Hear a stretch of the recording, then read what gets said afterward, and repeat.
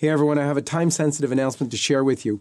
Earlier this month, LifeSite was hit with another online censorship attack, this time on TikTok, after publishing the truth about the corrupt administration in the United States. In fact, LifeSite is still permanently banned on Facebook, and our main YouTube channel was wiped out, which is why we're only on the John Henry Weston Show YouTube channel. So this is because the prince of this world hates the truth. And we at LifeSite are committed to bringing you the fullness of the truth, even if the globalists and atheists don't want you to hear it. To help us push forward with our truth-telling mission, I urge you to join us during this special Advent and Christmas season with your prayers and almsgiving. Help us at LifeSite build a culture of life for you, your children, your grandchildren, in the face of massive opposition. By uniting your prayers and your giving with us at LifeSite, you promote our pro-life and pro-family mission of building a culture of life around the world. In fact, when you support LifeSite, I urge you to write a prayer in our comment box. It's a perfect way to infuse your prayer and almsgiving with a charity like LifeSite that you can trust, knowing that we will personally read and pray over all your intentions. We need your prayers and almsgiving now more than ever. We at LifeSite must reach our end of the year fundraising goal, and we have no corporate sponsor, which makes LifeSite's grassroots support from people like you miraculous. So please, as you listen to today's interview, click in the donation link at the top in the description of this video and offer your almsgiving and prayer to LifeSite News. This is the moment we need all of our viewers, even first-time viewers. Join the mission for life, faith, family, and freedom with LifeSite. Join us now with a financial gift of any amount by clicking the first link in the description below and be a force for good in the world. Also, don't forget to pray with your financial gift. Every little bit helps. So thank you, and may God bless you.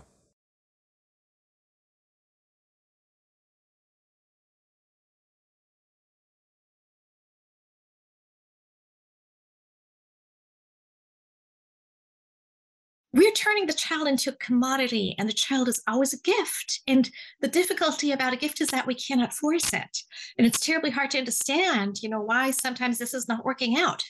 But we're not doing anybody any favor by sort of forcing it and thereby actually sinning grievously against the child. Even though, once the child is there, of course we should love it. And I'm sure that lots of IVF parents are wonderful parents, leaving aside the nature of the conception. I think the real kind of medical method that should help them is one that helps them have a child naturally, not replace them, which is what IVF is doing. There has been an explosion of infertility of late, and that trend looks like it's going to continue. You ever wonder what you're supposed to say to people experiencing infertility, or what you can do if you are? Well, we've got an expert with us, someone who both has experienced infertility for some 9 years of her marriage, and she's now got a child, but she's a doctor of philosophy as well. She's just released a book. It's called When Expecting Doesn't Happen, Turning Infertility into a Journey of Hope. This is the John Henry Weston Show. Stay tuned.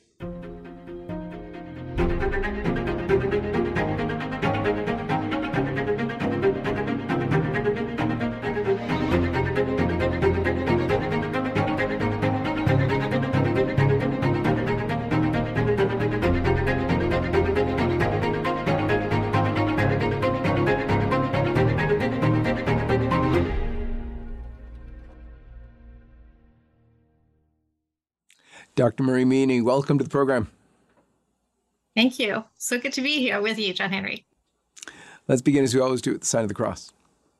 In the name of the Father, and of the Son, and of the Holy Ghost. Amen. Amen. So, Marie, I've actually known you for many, many years, but it's been many years since we've been able to speak. You've now written this book on infertility. Tell us, what led you to write this book, and what motivated you to bring it out right now? We suffered from infertility for many years. Once we got married, we weren't expecting any problems, and it hit us as a big surprise that it was difficult. And it also surprised me at how painful it was. I didn't expect it to be so heart-wrenching. Now, not everybody experiences it as badly as that. There are basically 3 groups of people, though, who those who don't mind at all, those for whom it's, it's a suffering, it's a burden, and those who are absolutely crushed by it. And I was one of them. And I know a lot of other people who are also crushed by this thing. So it's nothing unusual. And though my husband and I always accepted the teaching of the church and found it, very helpful, I felt that there's nothing to help me just getting day by day by day through this with not knowing whether we'd ever have children. And I thought I wanted to write something for couples to help them, give them a sense that what they're going through is not unusual, they're not going crazy, that this is really difficult. Also avoid the kind of dead ends that I ended up in while trying to do the best thing, of course, and also helping friends and family, because often those surrounding the couple suffering from infertility don't know what to do or say and end up doing and saying exactly the wrong thing. So I made one chapter in that book is addressed to them and will hopefully help them navigate these difficult waters. Definitely. And I think especially since we hear the numbers of people experiencing infertility is going up, we want to be ready for this because this is happening. A lot of people are already in the situation. And maybe we can start with, what do you say?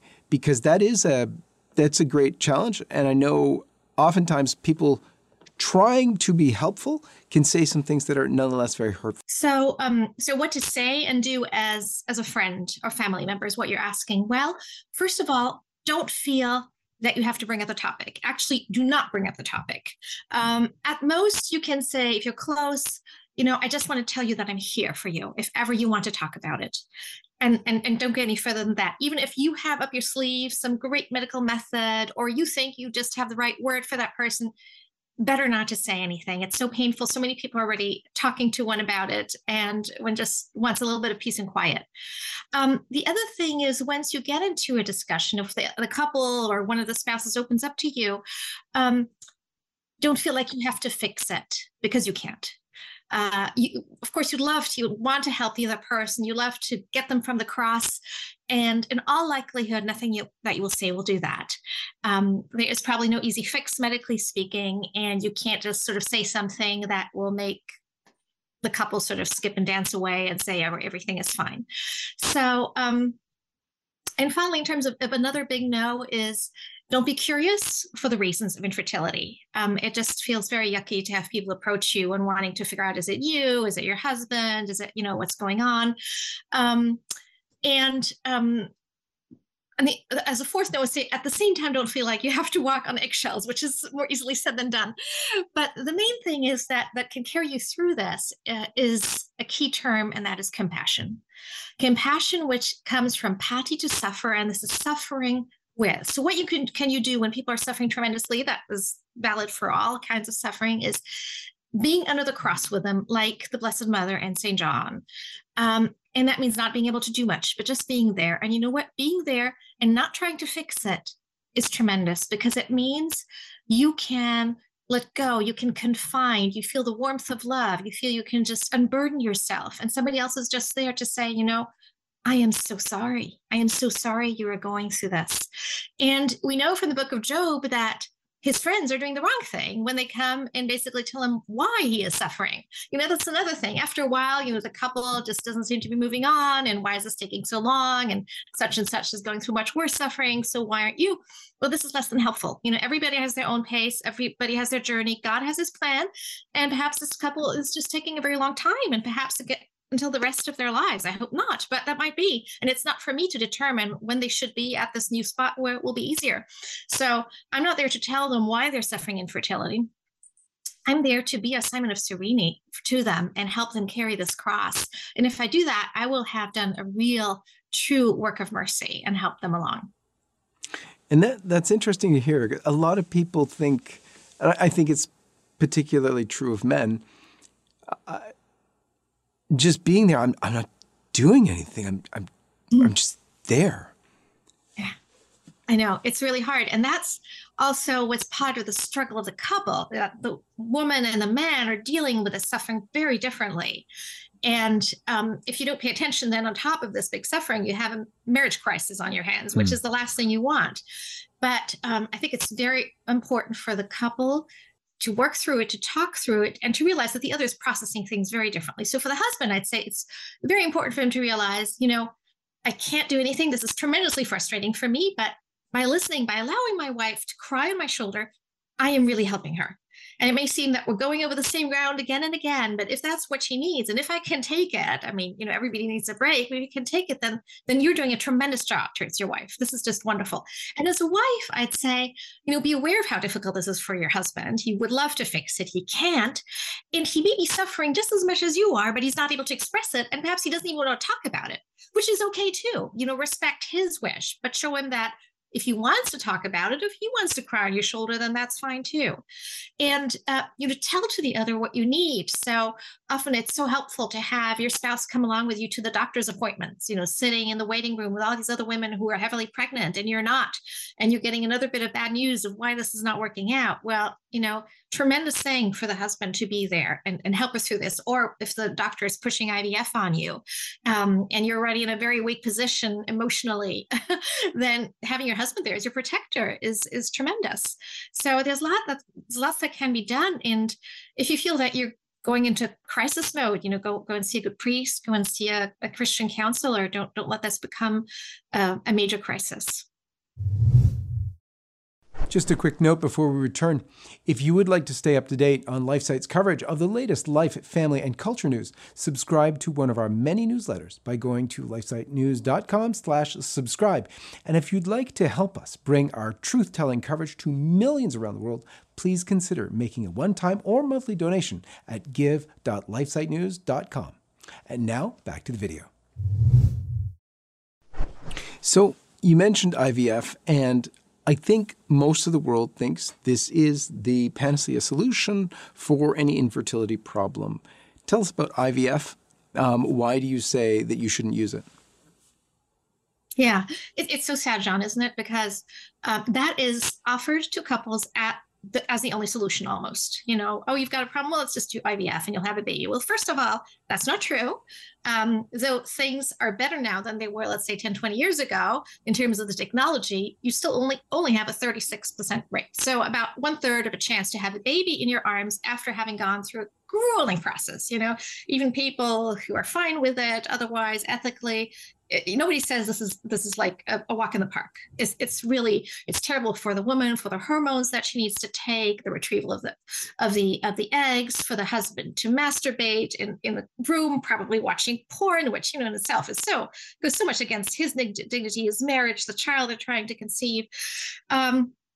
And then ultimately also for the child, what a terrible thing to be conceived in a lab.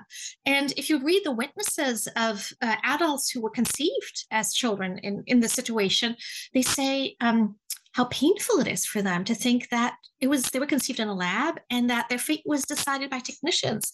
What a difference to being conceived in the loving and hopefully loving embrace of your parents, safely nestled in the womb of your mother from the beginning, rather than having technicians then decide, well, this one looks good. I guess that will survive. This one we're going to discard. Doesn't look good. These we're going to freeze. No wonder that many of them are experiencing survivor's guilt, because why were they chosen and not their siblings? They must prove themselves, or they just throw up their arms in despair and go into depression. Things is just too heavy of a burden to bear. So this is just sort of giving just a little taste of what is associated with all of us. But why is the church against this? Well, as I was trying already to point out, it goes against the dignity of the child and of the couple and of their marriage. And, we are so sensitive today about what a child needs. We sing to our children in the womb. We make sure that we're not undergoing any shock, any trauma, because we know how sensitive the child is. And somehow its conception is not relevant. We're turning the child into a commodity, and the child is always a gift. And the difficulty about a gift is that we cannot force it. And it's terribly hard to understand, why sometimes this is not working out.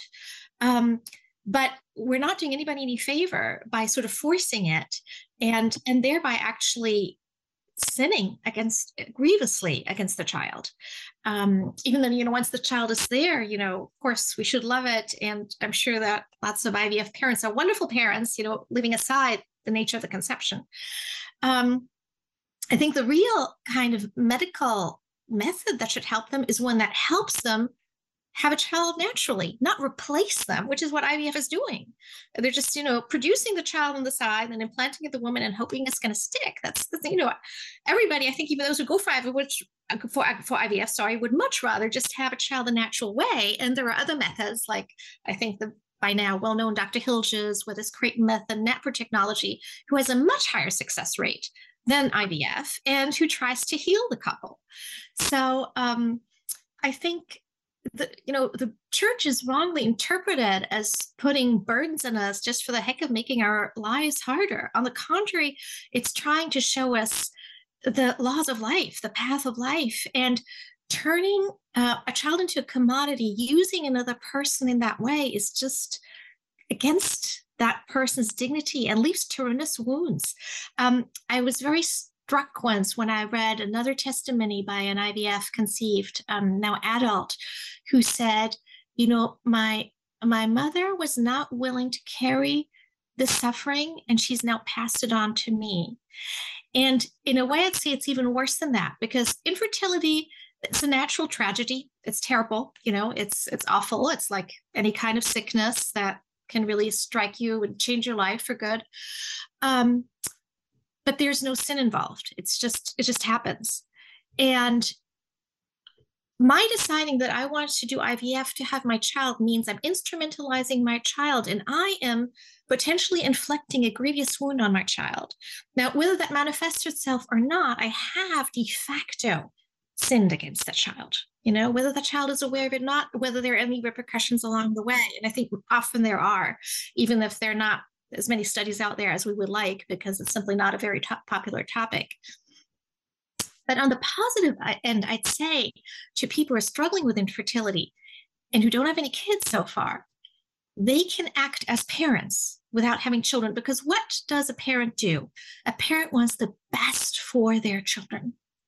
And that means not doing anything dramatic that would grievously wound that child. That would be a sin against the child. So by deciding I'd rather not have a child than have it through IVF, I am actually acting like a parent. And God has made us tremendous promises about the sterile woman who will be the mother of many, and we don't know exactly what that will look like in the afterlife. But we know that God keeps his promises, and that somehow we will be having babies on our laps and be the parents of many. And that's a way of doing it, even if, unfortunately and heartbreakingly, you may not have this in this life. Now, as you mentioned there, Dr. Hilger's various technologies that assist with reproduction, but natural reproduction. In other words, the child is still conceived in that marital union between the husband and wife, are actually more successful than IVF. But to the great shame of much of the medical community, it's not offered. Can you speak to that a little bit? Yeah, I mean, I've heard Dr. Hilger speak about it, also at a Vatican conference, and saying that really, in terms of success rates, we're not better off now than we were in the 50s. It's simply that the whole industry has gone full steam into this one technology, mainly IVF, and hasn't looked at anything else. And it's a tremendous industry. That means there's a lot of money involved in this. So it's really a big plus for the doctors who are involved in this. And so they don't have much reason to look anywhere else. And so Dr. Hilgers is sidelined, and you hear about him more sort of in pro-life circles and Catholic circles. But he made some tremendous discoveries. He found out that women who have endometriosis, even if they have just a little bit of endometriosis, that can influence their fertility significantly, and that needs to be taken care of. And he's developed a method of doing that surgically, which is now so sophisticated that it doesn't leave any scars anymore. And he's been able to help so many couples. And he's developed also something for the infertility of men. So he's just looking at it holistically. And going for treatment for infertility is never easy, even if you go this kind of route, but you feel you're treated as a person and your dignity is being respected. And, he's doing his best. And he's just been the means of bringing about so many babies the natural way. Mm-hmm. One of the things that people don't talk about much is suffering and how to endure suffering. And if you could get into that, I know you talk about that in your book. I thought that was fascinating. Suffering, mourning, it sounds so negative, but that was one of the dead ends that I reached. I thought, well, we have to be courageous. That's being heroic. That's being virtuous. And I didn't realize that by trying to be too courageous in a sense, or courageous at the cost of mourning, I was preventing myself from actually accepting this cross, from grieving properly, from being able, therefore, to go through this journey and not getting stuck on it. Because, mourning means I'm allowing myself to face this sadness. And it can be overwhelming. At the same time, trying all the time to run away from it, being by trying to be courageous, throwing myself into work, as important as it is to, go on with your life and not just sit at home and mope. It is very important, I think, to allow oneself to grieve. And this is just generally known today. People who go through any kind of loss nowadays will realize they have to grieve. And infertility has been compared to experiencing the death of a child. It's just a child you've never met, you've never had in your arms, who's perhaps never been conceived. And it's just as heartbreaking. And so we don't expect parents who, let's say, just lost their 3-year-old to sort of skip and jump through life. And nor should we expect that from ourselves who are experiencing infertility. So I think we need to be aware that again and again, we will have moments where we really need to cry our heart out, go to our spouse, go to a close friend, go to a priest, go to Christ in the Eucharist and know that he is there with us. What really helped me was reading about Mother Teresa's spirituality and her talking about the thirst of Christ for us and the thirst for that this dark part of our hearts or our souls, where we feel it's just too painful for him to go in, either because it's sinful or painful or both. And Mother Teresa called those are inner Calcuttas, and Christ is desiring tremendously to enter those, and because he's the only one who ultimately can heal them. Other human beings can go in to a certain point through love, but only Christ who knows us inside out, can go that deep. And so to allow him to come in and heal us I found it very, very powerful. And also giving yourself time. So, I was speaking about compassion. So patience has to do with suffering. It has to do with mourning. And therefore, just taking also one step at a time. When I would think, what is it going to be like, to be infertile in 2 years, 3 years, 10 years, being old, it was too much. It was just driving me crazy. I couldn't bear that. Also because we're not given the grace now for how it's going to be in 30 years. We're given the grace for now. And so when I realized, no, all I have to do is accept the infertility for this moment, just for this moment, not even for tomorrow, just for now. Somehow that made it possible. Because before that, it was like, well, I have to accept that I'm not ever going to have any children. And I can't say yes to that. I want children desperately. So no, God is not asking me to do that. He asks me to say yes to it just for now. And I thought that was tremendously helpful. I don't know, I'm sure you've heard about this wonderful Italian woman, Chiara Colbella, who died like 10 years ago at the age of 27. And she had a very tragic history. She got married young. Her first child was severely handicapped. She found out while she was expecting and was going to die soon after birth. And she and her husband, of course, decided against abortion. They had the child, they baptized it, they loved it for 2 hours, and then it died. And then she got pregnant again, and the same thing happened, completely different condition. And again, and each time they thought they would be completely heartbroken, and they were, but at the same time, we were surprised at how much inner joy they were filled. This is, of course, a grace. It's not something you set up yourself for. God sometimes lets some go through dark night of the soul, like Mother Teresa, with no joy, no experience, sense of experience of joy, and others like Chiara and her husband, they were given this grace. And then when she was expecting a third time, she developed the kind of cancer that only old men who smoked all their lives get. And she never smoked, and she was a young woman, and she didn't want to put the child at risk. And so she didn't take any treatment that would hurt the child. And then she gave birth to the child and got treatment, but she died within a year. And as she was dying, her husband said, Christ says that our cross is light. Do you think the cross is light?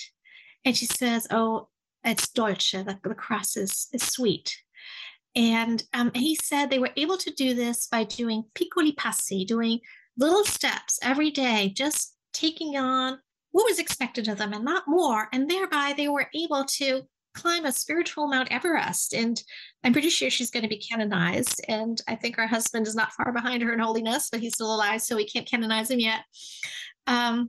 But these people are so inspiring, as we're struggling through our dark night of the soul, and perhaps God isn't giving us these kind of graces, but He's with us just as much. A lot of people, when they hear about infertility, they speak right away about adoption. How does that figure in?